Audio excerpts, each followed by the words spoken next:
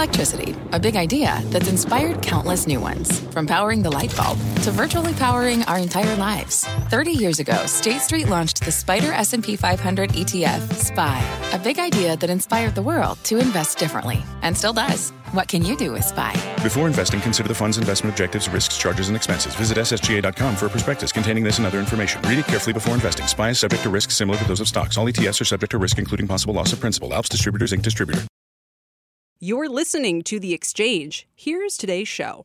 Welcome to The Exchange. Happy New Year. I'm Kelly Evans, and here's what's ahead.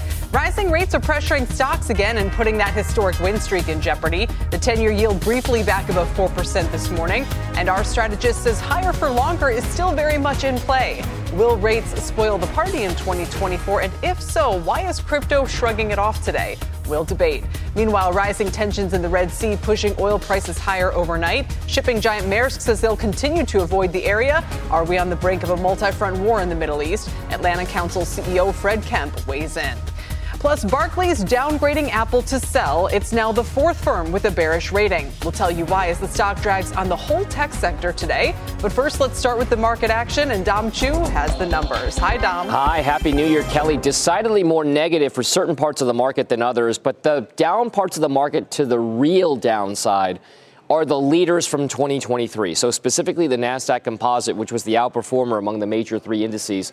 The composite index at 14,770, down 240 points, 1.6% to the downside there. So again, tech, comm services, really the laggard so far today. Meanwhile, the S&P 500 is down about 25 points, 0.5%. Those technology stocks weigh there as well, but it's generally a little bit less severe here for the S&P 500. And by the way, we're right in the middle of the trading range so far today, and the Dow Industrials outperforming up about 0.25%, 65 points to the upside, 37,755. The key mover in the S&P 500 today has been one of the biggest underperformers over the course of the past year. We're talking about biotechnology firm Moderna, most known for their COVID vaccines, mRNA technology. Well, it's up 14% today, making it by a factor of almost 3 the best performing stock in the S&P 500 after analysts at Oppenheimer upgraded that stock, put another price target upgrade on that thing, saying that basically COVID vaccine sales are showing more visibility down the line and more products coming out in the next few years will help Moderna's bottom line. So Moderna's shares up 14%. But remember, on a one-year basis, still down about 37%. And then the interest rates that Kelly mentioned. It's important to kind of show you some context on where we've been, where we are right now. The 10-year note yield currently at 3.95%.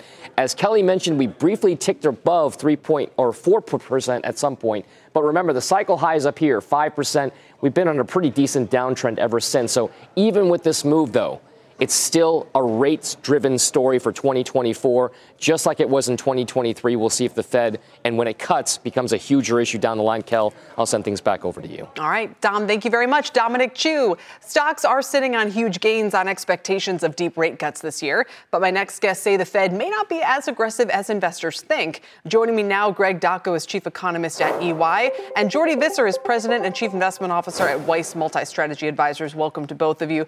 Jordi, welcome to the program. Thanks, Kelly. I don't want to jump too far ahead here, but I know that you're a big fan of Bitcoin and crypto and some of those asset classes, and this is definitely the day to talk about it.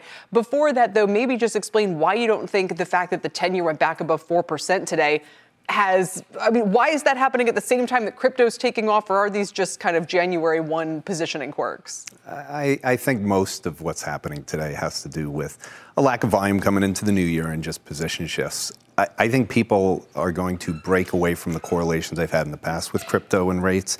And I think in general, after we've had 2 years of just major surprises in rates, I think people are trying to maybe get a little too over their skis in terms of rate moves being connected back to other assets. So just to make sure I understand that, I don't know how we've thought about it. I guess we've thought, okay, low rates, negative real rates are a positive for Bitcoin, and the reverse is true. But do you think you see a different relationship forming from here on out?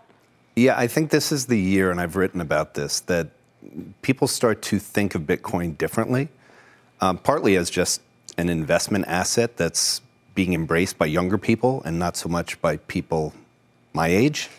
That's changing drastically, and I think we've seen the numbers. So there's a lot of different reasons why all of a sudden now Bitcoin's going to change as an asset, but also there's an innovation component. And I think last year we talked about artificial intelligence as the major innovation theme.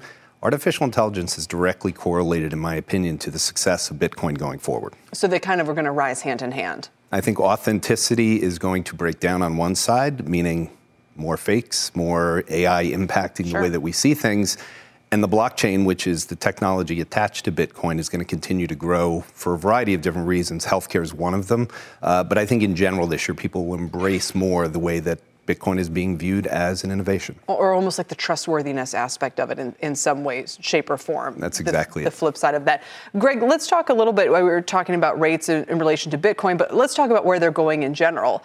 You know, the fact that we've already moved from below 380 to over 4% today, are we undoing the low volume move of last week, or is today, which one's the counter trend? Well, I think we're all going to be in an environment where the Fed is going to be cutting rates over the course of this year, but perhaps some of the market euphoria is a little bit overdone. We have to remember that the Fed is going to be cutting rates as a function of inflation, and inflation bumpiness is likely to be part of the process as we move through the rest of the year. So yes, we've made a lot of progress. We've had some very encouraging inflationary prints over the course of the last few months, but the bumpiness is likely to put the Fed on a little bit of a hold pattern in the initial part of this year. And I think markets pricing very rapid and aggressive rate cuts early this year, maybe a little bit over their skis in terms of expectations for what the Fed is actually going to be doing. You know, I was getting more curious about what could happen with the CPI in the next few months, Greg, because I was looking at the I-bonds again over the weekend and thinking, okay, the floating rate is down to, I think it's a little under 4% now. Do you and the early reads for January inflation data look pretty low. So is there a rationale? Is it your expectation that, pick the CPI, if you will, that it backs up a little bit in the months to come?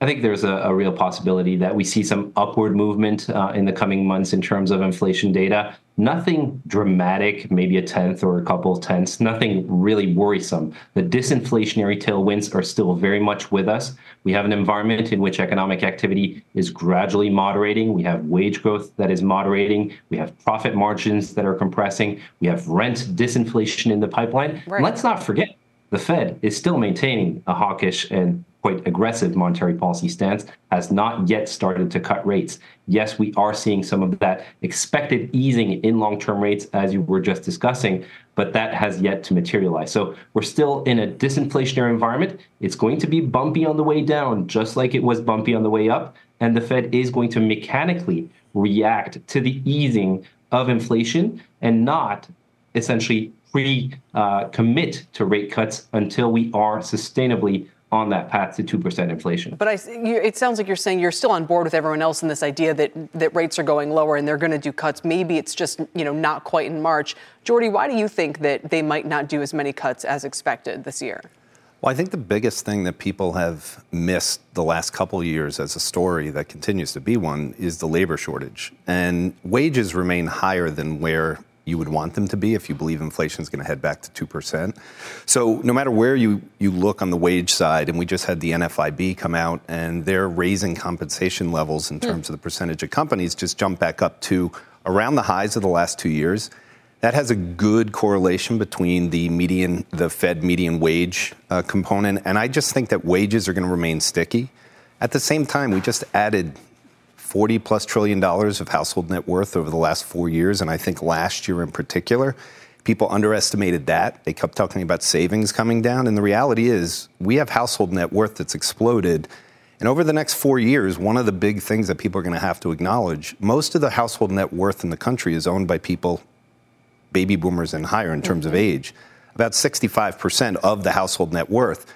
We're starting to have that wealth transfer that people have expected and have talked about. That's going to keep a bid into the service side, in my opinion. So we talk about inflation coming down, but core service is still higher than where the Fed would want it. And I think that's where the surprises are going to be, is that the core service side is going to remain on the higher side because of household net worth being so strong and wages being strong. I think that's interesting. And I also find it noteworthy that Goldman Sachs, which has been amongst the more bullish forecasters about the labor market, all the things you're describing, are still out there as the most dovish this year, expecting these Fed rate cuts. And maybe it's just the point that Greg was just making. It's a mechanical thing, right? Even if the economy holds up, if inflation comes down, they still probably should be easing just to make sure they're not tightening implicitly. Yeah, and I think Goldman responded recently to the commentary that came out of the most recent Fed meeting.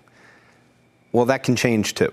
So I think that this year is going to be very different than the years past. We've been kind of in this momentum thing of first rate hikes.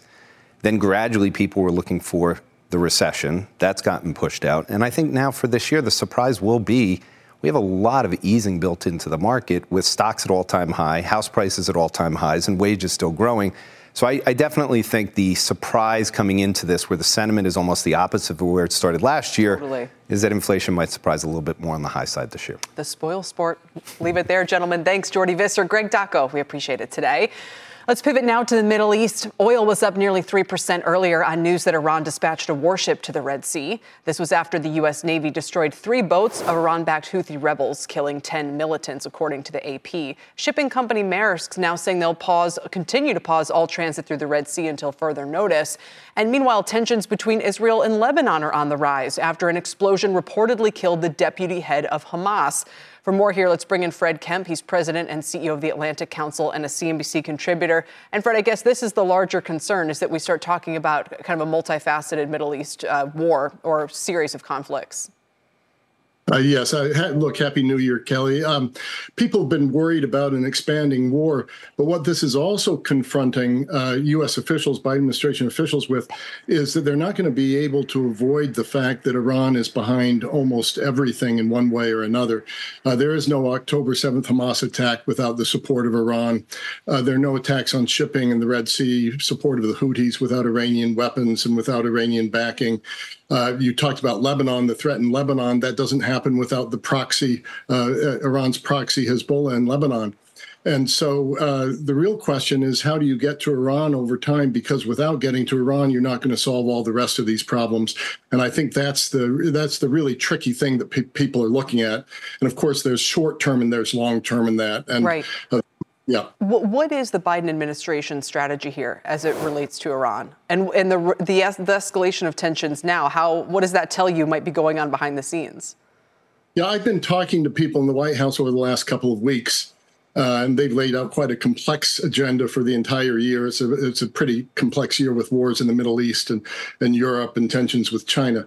What they want in the Middle East is for things not to escalate and to put the situation in such a place where they might be able to start normalizing relations again between Israel and Saudi Arabia. Now, that may not seem directly linked to Iran, but the long-term play with Iran is if you can have the Israel, the moderate modernizing Arab states, expanding their area of prosperity, of modernization, it makes the Iranian rot, the government rot, the corruption, the slow growth, the little that they're providing their people, makes that stand out even longer. Right. But that's the long game. The short game has to be, how do you counter the Houthis and how do you counter Iran now? Did we have any further normalizations between Israel and Arab countries after or during this administration so far? No, what you've done is you've kept them alive. And so the Abraham Accords countries have kept this all alive. But the administration had moved things forward to the extent that one thought that Saudi-Israeli normalization might have been possible in the first half of this year. Right. That, of course, has been put on ice. But they haven't given up on it. What they need is Israel to reach some sort of an agreement with the Palestinians over time that at least gives a path to the state so that they can return to a normalization path. I think overall they think that's the only way that one returns to a path that both counters Iran, supports Israel, and builds upon normalization in the region. Do you think that these sanctions on Iran previously were effective in curbing their activity throughout the region? And if so, should we expect a return to that? I don't think the talks with Iran did much at all for Iran's regional misbehavior. That was the criticism against them. And we just heard from the head of the International Atomic Energy Agency in December that Iran has tripled it's near weapons-grade uranium. Exactly. It's within days of being able to create a bomb. So not only are they creating all this havoc in the Middle East through this war, at the same time, in a global sense, they've become more dangerous, and they're growing closer to China. They're growing closer to Russia, supporting Russia's war in Ukraine. So all of this is linked together, and the Biden administrations are saying that they're really starting now to connect the dots among all these seemingly disparate issues. Right. And does that all come back to heavy sanctions on Iran, though? Wouldn't that be the obvious next move in order to do what was done in the past to more or less try to bankrupt the regime?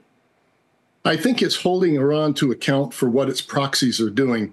And that has to mean new sanctions, not just on the proxies, but on Iran. It has to be reimposing some of the previous sanctions. It probably means support again for the domestic opposition. It means keeping the internet alive so people at home understand what's going on.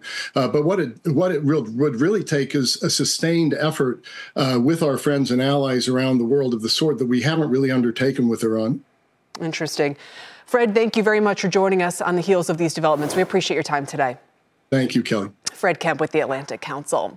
Coming up, Bitcoin beginning the year by topping 45,000 and hitting a 20-month high after surging more than 150% in 2023. Could we see a repeat this year? Carter Worth joins us next with his bold new call on crypto, miners, and metals. And from Bitcoin to banking, will financials finally catch up this year after lagging the broader market? Or could we face a redux of the crises we saw last spring? Former Wells Fargo CEO Dick Kovacevic is here to weigh in on what 2024 might have in store.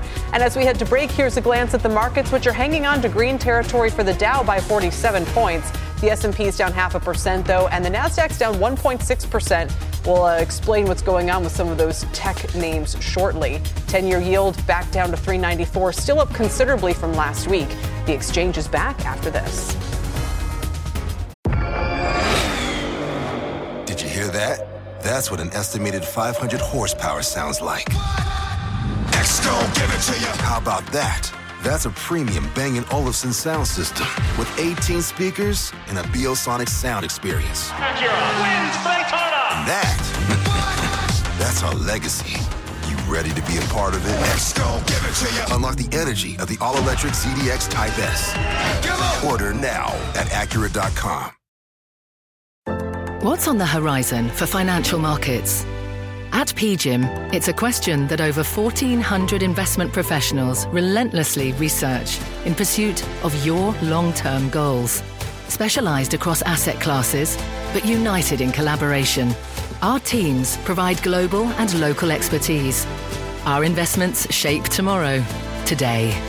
Pursue your tomorrow with PGIM, a leading global asset manager.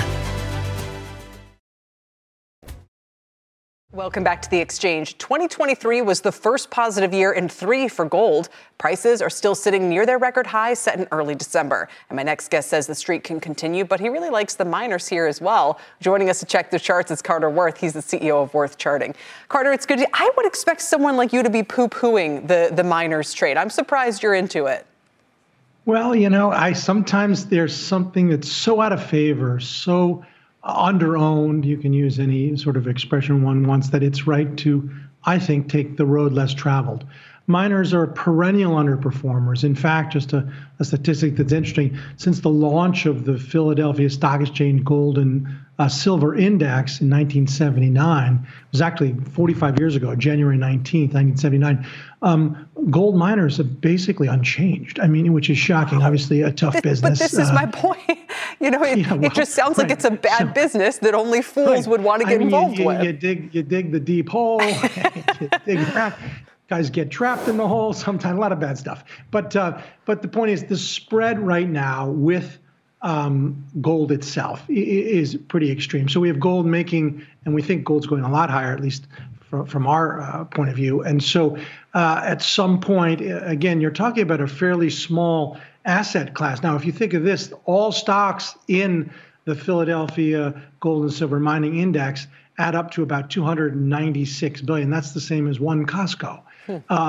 And so they're largely a mid-cap phenomenon. And if you see here on the screen, right, on a 10-year basis, gold miners and gold bullion are dead even. But that first chart that was up, that shows going back on a 40-year basis that gold miners are basically unchanged. So the situation, I think, is that not only the miners having lagged general equity market to a substantial end, they've lagged, and shown here, they've lagged the underlying metal. So at some point, you do get these sort of pops or catch-up trades. And I think that's what we're looking at as an opportunity here in 2024. And having laid it out that way, I can't imagine this is anything. So do you have a price target in mind for getting out of this trade? Because it sounds like this is one of those maybe 3, 6, 9-month opportunities and nothing that you'd be really interested for the long run.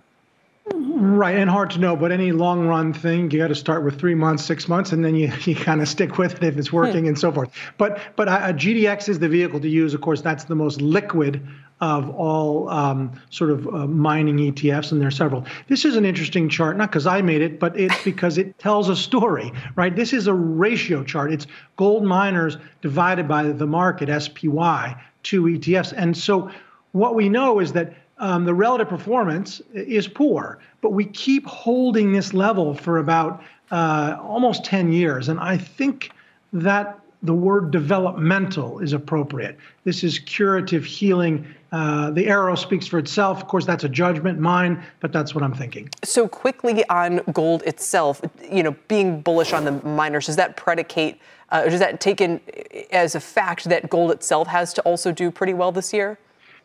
Yes, but also let's say gold just hangs where it is. Gold's at all-time highs. I mean, now, while it's not always a direct relationship or an inverse relationship, they do make their money, right, from gold bullion. And so the underlying commodity being as strong as it is, that flows through. And for those who, obviously, this is getting into the fundamentals, gold. But I mean, look, fuel costs are a big part of this, and fuel costs are down substantially. For the miners.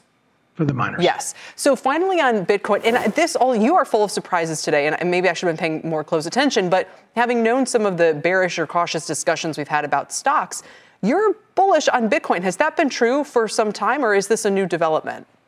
Yeah, I don't spend a lot of time on Bitcoin, to be fair, but I mean, if asked, and we're talking about it now, the chart, it's okay. It's not so extended. Let me put maybe in context. People say, well, it's come so far.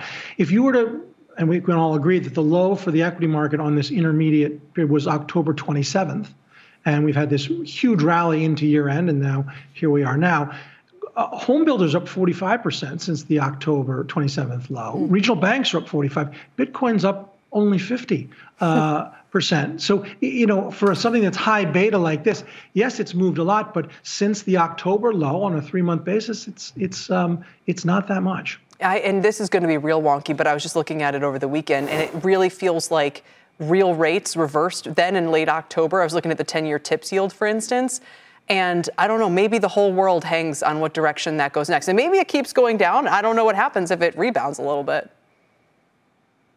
Right. I mean, so much is tied, at least it's so much of the activity in the sort of back half of the year was related to rates. But again, relationships like this are not always inverse. For instance, with rates bumping up here, and the dollar bumping up, why is gold hanging in? Meaning, right. These relationships are intact until they're not. Right, and same with Bitcoin. All of that's the case this morning, and then here it is, off to the races. We'll leave it to the chart master. Carter, thanks so much for joining us today. Appreciate it. Happy New Year. Carter Worth, you too. Coming up, a rare downgrade to underweight for the world's most valuable company. Why one analyst sees as much as 17% downside in Apple shares over the next year. That's ahead with the stock having its worst day since August. But first, Rivian shares plunging 10% to start the year after their 40% rally in December. We'll tell you what's behind the move and what led analysts to say that year-end surge happened in the first place. We're back after this. From their innovative practice facility to unmatched views from the fairway, the PGA of America is helping lower scores and elevate fan experiences with 5G solutions from T-Mobile for Business. Together, we're using AI-powered analytics to expand coaching tools and bringing fans closer to the pros with 5G connected cameras. This is game-changing innovation. This is the PGA of America with T-Mobile for Business. Take your business further at T-Mobile.com/now. Welcome back to the exchange. 62-point gain for the Dow. At the lows, we were down almost 200. So that's quite a turnaround. Although the S&P is still negative by 0.5%, the Nasdaq's down 1.5% today. And big tech, as you might guess, is underperforming the broader market. The XLK Tech ETF having its worst day in over a year, down 2.5%. It's not just Apple, which is down 3.6%. We'll talk more about that in a bit. We have Meta and Microsoft in the red as well, and semiconductors having their worst day since October, with every component of the SMH trading in negative territory today. All of them, with AMD and Intel the worst performers. Intel's down 4%, AMD 5.5%, even Nvidia giving up about 3% today. Meanwhile, Tesla's numbers for the year are in, and the company managed to beat expectations on deliveries. Even as fewer of its models will qualify for government incentives going forward, the shares are slightly lower. Shares of Rivian, though, are plunging 10% after fourth quarter deliveries fell from the prior period. Let's get out to Phil LeBeau to break it all down for us. Phil, some consequential developments here. They are consequential, Kelly, but given the fact that you saw the run-up that we did, both with Rivian as well as the other EV makers in the last 6 weeks, I'm not surprised we see a little bit of a sell-off today. Let's start first off with Tesla. These were better than expected numbers for the fourth quarter, both in terms of production as well as delivery. The company producing 495,000 vehicles in the fourth quarter, delivering basically 484,000 vehicles, a little over that. The full-year deliveries, by the way, coming in better than the company's guidance that they set at 1.8 million vehicles. For the year, they deliver 1.81 million. That's an increase of 38% compared to all of 2022. We will get more sense of what happened in terms of the all-important profit margin for these vehicle deliveries. That will come on January 24th, basically 3 weeks from today, after the bell. That's when we will get the fourth quarter results from Tesla. We'll hear from Elon Musk at that time. Now let's shift gears to Rivian. And for Rivian, the numbers in terms of production, much better than expected. The company's guidance was to produce at least 54,000 vehicles this year. They produced more than 57,000. Deliveries roughly in line with expectations, just under 14,000. The street was expecting 14,000. And as you take a look at the increase in deliveries year over year over year, you might be saying to yourself, look, this is steady. Why are people selling this stock the way they are today? Well, part of it is because you're going to see some lumpier results from Rivian in the second and third quarters as the company adjusts production, which they've already talked about. We'll get the full year results as well as their guidance for 2024 deliveries. That'll be coming up February 21st. And Kelly, also keep in mind that with the change in the EV tax incentives from the federal government, not all vehicles that did qualify in 23 now qualify in 24. Some do, but not all of them. And as a result, the concern on the street is how much of the demand was pulled forward and how many people might be sitting there saying, you know what, I'm going to hold off on buying an EV until I think that credit will be, put back on for a particular vehicle once they have the battery sourcing down. That's going to make it interesting to see what we get in terms of results in the first quarter. Yeah, and I'm looking through it here. It looks like Rivian might qualify, the SUV and the truck for some incentives. Yep. A lot of Teslas still do. Although why doesn't, am I correct that the Cybertruck does not qualify? Why is that? Well, I think mainly it's the sourcing on the battery cells and a few other things. But that they expect those things to change over the course of the year. And that's how it's going to be, not just with Tesla, but with all of the EV companies. There's a little bit of uncertainty about how quickly they can make sure the sourcing is in place for all of their vehicles. And that's going to take some time. And same thing for Tesla, if they're losing some qualifications for the long-range Model 3, things like that. Do you think that's a sourcing issue? Yeah, the long-range Model 3. Is that also sourcing? That's a sourcing issue. If they sell enough at some point. Kelly, all of these are sourcing issues. All of these, in terms of battery components, the manufacturing, what percentage are manufactured in North America or in countries where we have friendly free trade agreements. What we're seeing is the federal government saying, we want you to break away from the supply chain being reliant on China. And while a lot of companies have made moves, Tesla's made moves to do that, you can't break the entire supply chain overnight, and it's taking some time, and that's what we're going to see here, especially in the first half of this year. But they might requalify at some point this year or in the near future? Yep. Interesting. Absolutely. And we will see that with all of the automakers where you'll see an announcement, we now qualify. All right. I know it's $7,500. It's a biggie for all of them. Phil, thank you very much. We appreciate it. Our Phil LeBeau reporting. You bet. Let's get to Tyler Matheson now for the CNBC News Update. Tyler? Kelly, thank you very much. A Hamas official told NBC News that a senior leader was killed today in a drone strike outside of Beirut, Lebanon. Lebanese state media reported that the Israeli military was responsible for the attack, targeting a Hamas office, killing 6 and injuring others. The IDF has not yet commented on the strike, as is often their practice. Police reported an armed man broke into the building housing the Colorado Supreme Court and opened fire before surrendering to authorities. Officials said the building suffered significant and extensive damage. Authorities say they don't believe the incident is linked to previous threats made to the state's Supreme Court justices.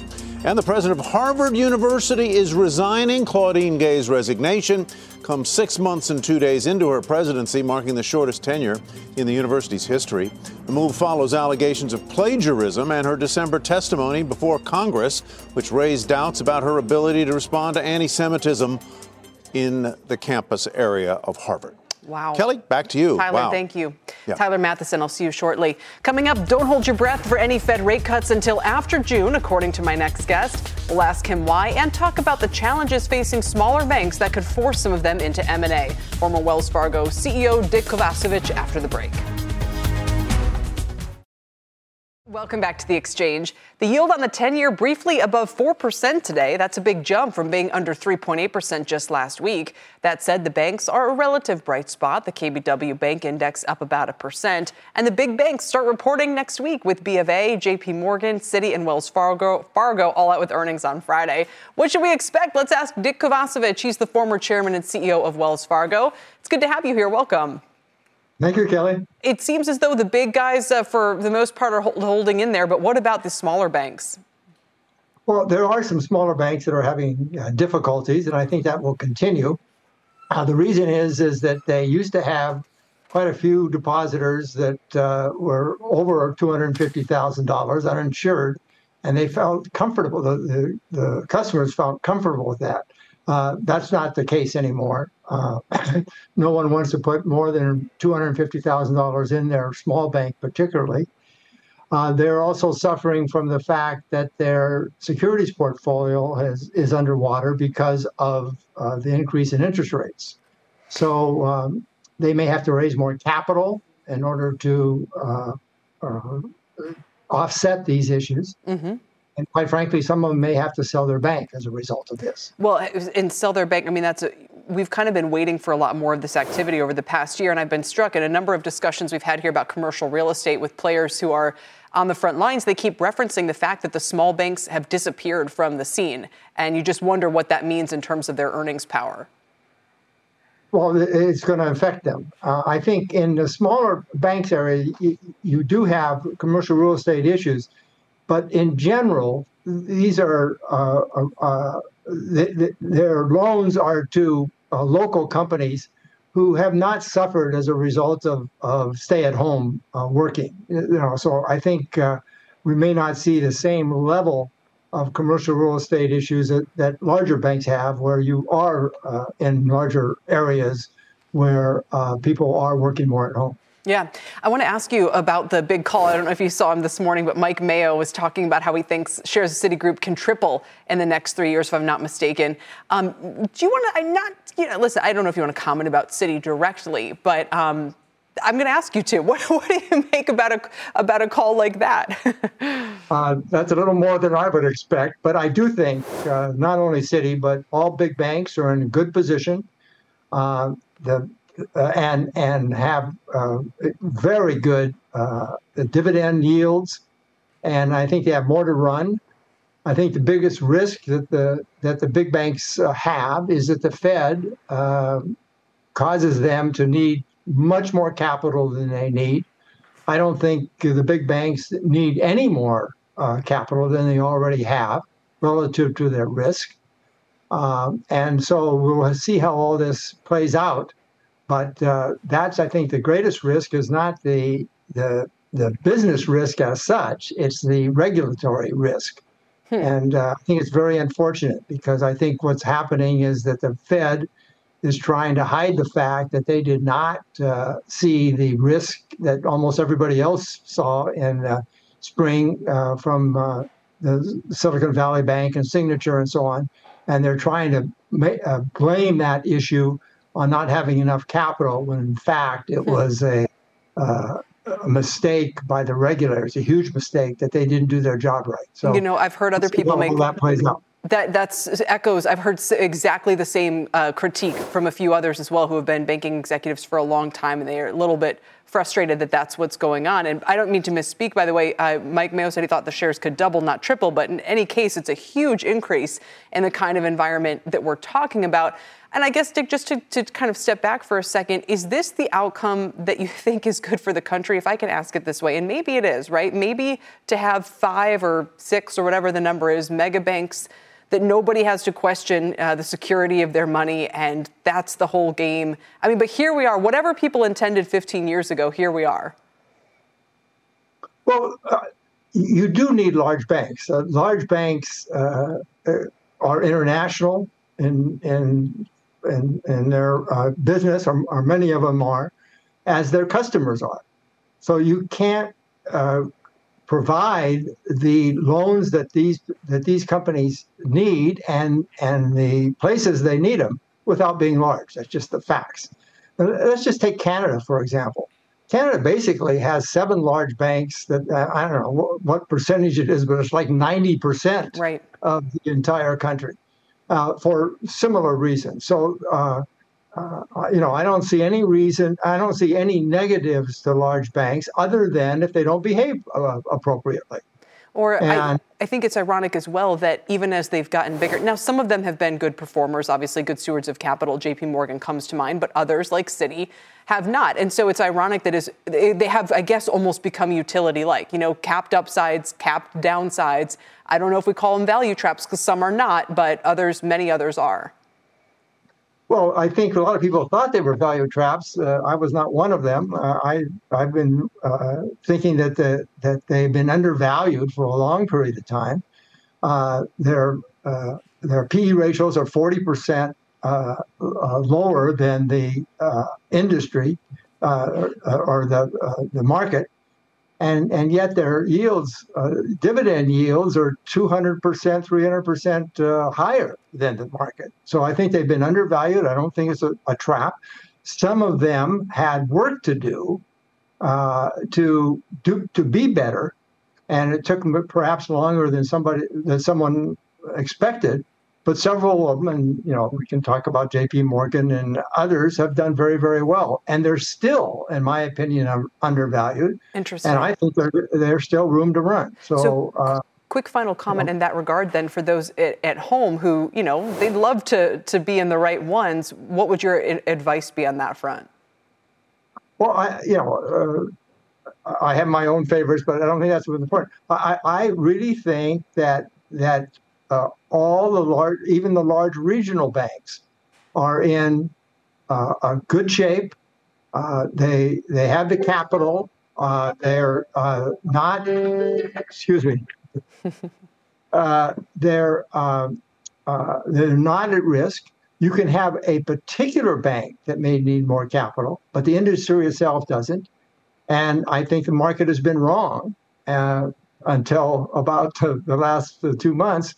That they were somehow not going to grow and not do well. And that happens. And you can understand some of the reasons for that, but it's been a mistake. And those of us who have been investing in it saw that opportunity, and you're seeing it now in the marketplace. And as you say, still more opportunity given where things are. Absolutely. Dick, thanks so much for joining us. We appreciate your perspective today. Okay, thanks, Kelly. Dick Kovacevic, and we'll hear from banks starting next week. Coming up, it's not just iPhone sales slowing at Apple, according to Barclays. They downgraded the shares to underweight today and see as much as 20% downside ahead. Apple's 3% drop today alone, shaving 55 points or so off the NASDAQ 100. We'll dig into the headwinds next on The Exchange.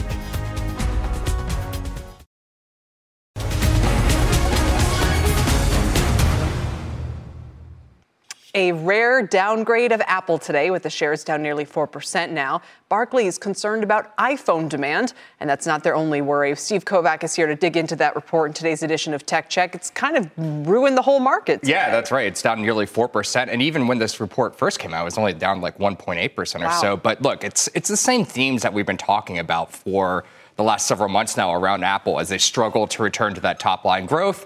iPhone demand just not there, especially in those most important markets. They point to China, especially. New competition from Huawei, all those reports we get about government agencies potentially blocking the iPhone.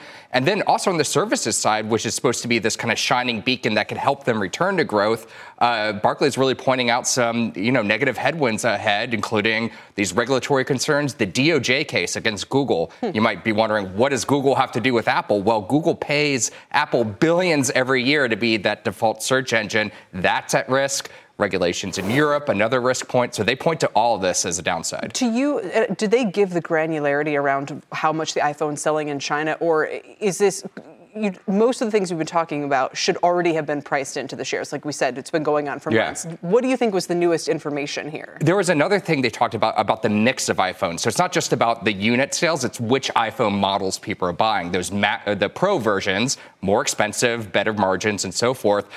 This report is also saying people are kind of trading down to the cheaper models, the regular iPhone 15 models. That's part of it as well. It's not just going out there and buying a phone. It's which phone are you buying? And the more expensive ones seem to don't have enough juice. And even worse than that, or even more troubling in this report, is the iPhone 16, which isn't even out yet. They're saying, kind of going against what our friend Dan Ives always says at Wedbush, that we're due for a big upgrade cycle. Barclays saying the opposite, that this could be another lackluster year for the iPhone following the 15. And I remember when we just had to get one last fall, the incentives were so much bigger than I expected. I didn't know if that pointed to a weakness in demand. And maybe it tells you all that. Remind me the name of the headset again? Vision Pro. I can never remember. Vision Pro, $3,500. That's all you're going to be talking about in a few months. Vision Pro. Maybe, again, this becomes kind of their saving grace. Right. Well, to your point about the deals, those still exist, but those are more about the carriers trying to get you to switch over from, T-Mobile to Verizon or what have you. That's less about, phone demand versus, But we weren't switching. That was the thing. Yeah, that's how they want you to stay. They don't want you to switch to the other guy. That's, every commercial, get a free phone, trade in your old one. That's all part of the game. You're right. Well, still interesting to see the market's reaction to this. And it's taken everyone down with them. Only the fourth analyst on the street, I believe, with the sell rating. Right. And it's down to 160. So, I think it's trading at 185 or so now. That's pretty down. And if it goes to that level, then we could see Microsoft surpass it in market cap, and that is one to watch. They are very close. I think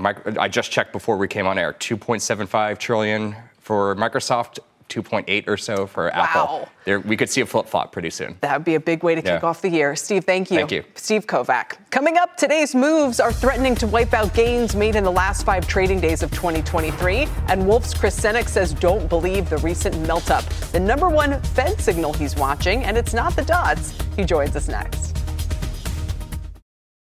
Welcome back to the exchange. Stocks closed out 2023 on an 8-week win streak. That momentum not fully carrying into the first day of this year. Wolf Research's Chris Senek doesn't believe in the melt-up. He's laid out numerous warning signs for equities in his latest note. Topping the watch list is what he calls a huge and underappreciated catalyst, Fed liquidity, which he expects to decline. Next up, performance chasing for 2023's top stocks, the likes of Coinbase, Nvidia, Meta, Royal Caribbean, Uber. He also flags that all major U.S. equity markets still look overbought in the near term. And finally, the lack of fear. The VIX well below its average, currently just over 13, and 9-month futures are also at multi-year lows. Joining me now to discuss is Wolf's chief investment strategist, Chris Senek. Chris, it's good to see you. And, we're all on one side of the boat here. And you're saying don't go over there. It's going to tip over there. Yeah, hi, Kelly. Happy New Year, and thanks for having me on. So we obviously had a very epic melt-up into year-end, and we kind of told investors at that point in time to play the seasonal trade. As we enter the new year, the market is overbought on many signals, whether you look at relative strength or MACD or some other technical indicators. Investors overown technology stocks as a sector, and some of the key variables that drove stocks higher in 23, namely Fed liquidity, to us don't seem to be present. In fact, maybe going in the other direction in 2024. So we're not believers in the sustainability of the rally. And actually today's performance in sectors and themes and styles, I think, is being much more indicative of at least what we're going to see in the first half of this year. And you think the key, your number one here is Fed liquidity. And some have pointed out, Dan Greenhouse and others, it's pretty ironic. They did all those rate hikes, sucked all, did all that QT, and the market did what it did last year. Yeah, so the Fed balance sheet for quantitative tightening has been falling on the asset side. But what's happened is a lot of money market funds parked money at the Fed, and it gets a little wonky parking money at the Fed overnight. But they did that, and then they started to pull their money out of the Fed overnight facility to invest in T-bills and longer duration fixed income securities. And the effect of that actually adds liquidity to the system. So there's an old saying, you kind of follow the money. Well, following the money in 2023 led to higher stock prices because liquidity measured by bank reserves at the Fed increased $450 billion. That to us is unsustainable in 2024 because of some of those very forces that help liquidity are going to go in the other direction. And would you say that's the most important thing to watch then, kind of those weekly levels for reverse repos, that kind of thing? By far, because when reverse repo levels get to a level that no one knows what the magical number or thing will be, reach a more precarious level, it's lower than we are today. The running kind of normalizes about 830 billion today, but when they get below 500 billion or 400 billion, there could be some tightness in the system. And I guess in a worst case scenario, if you will, if that's a word for it, the Fed might have to end quantitative tightening in the second half of the year, which could actually be weirdly a bullish signal for the markets because the balance sheet won't be shrinking at that point in time. 1,000%. But I appreciate how you laid out kind of this is at the heart of, and then many other things could follow, everything from the VIX and so forth if we see a reversal there. That's the top of the dashboard. Chris, well, leave it there. Thanks for your time today. Appreciate it.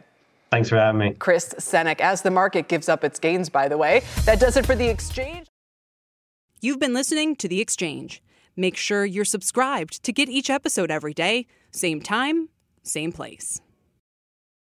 From a flat tire in the city to a dead battery on a distant drive, AAA is partnering with T-Mobile for Business to accelerate response times and get more drivers back on the road fast. Our nationwide connectivity powers location telematics, so AAA's fleet can find stranded drivers quickly while being fully equipped with the in-vehicle tools to have answers when they get there.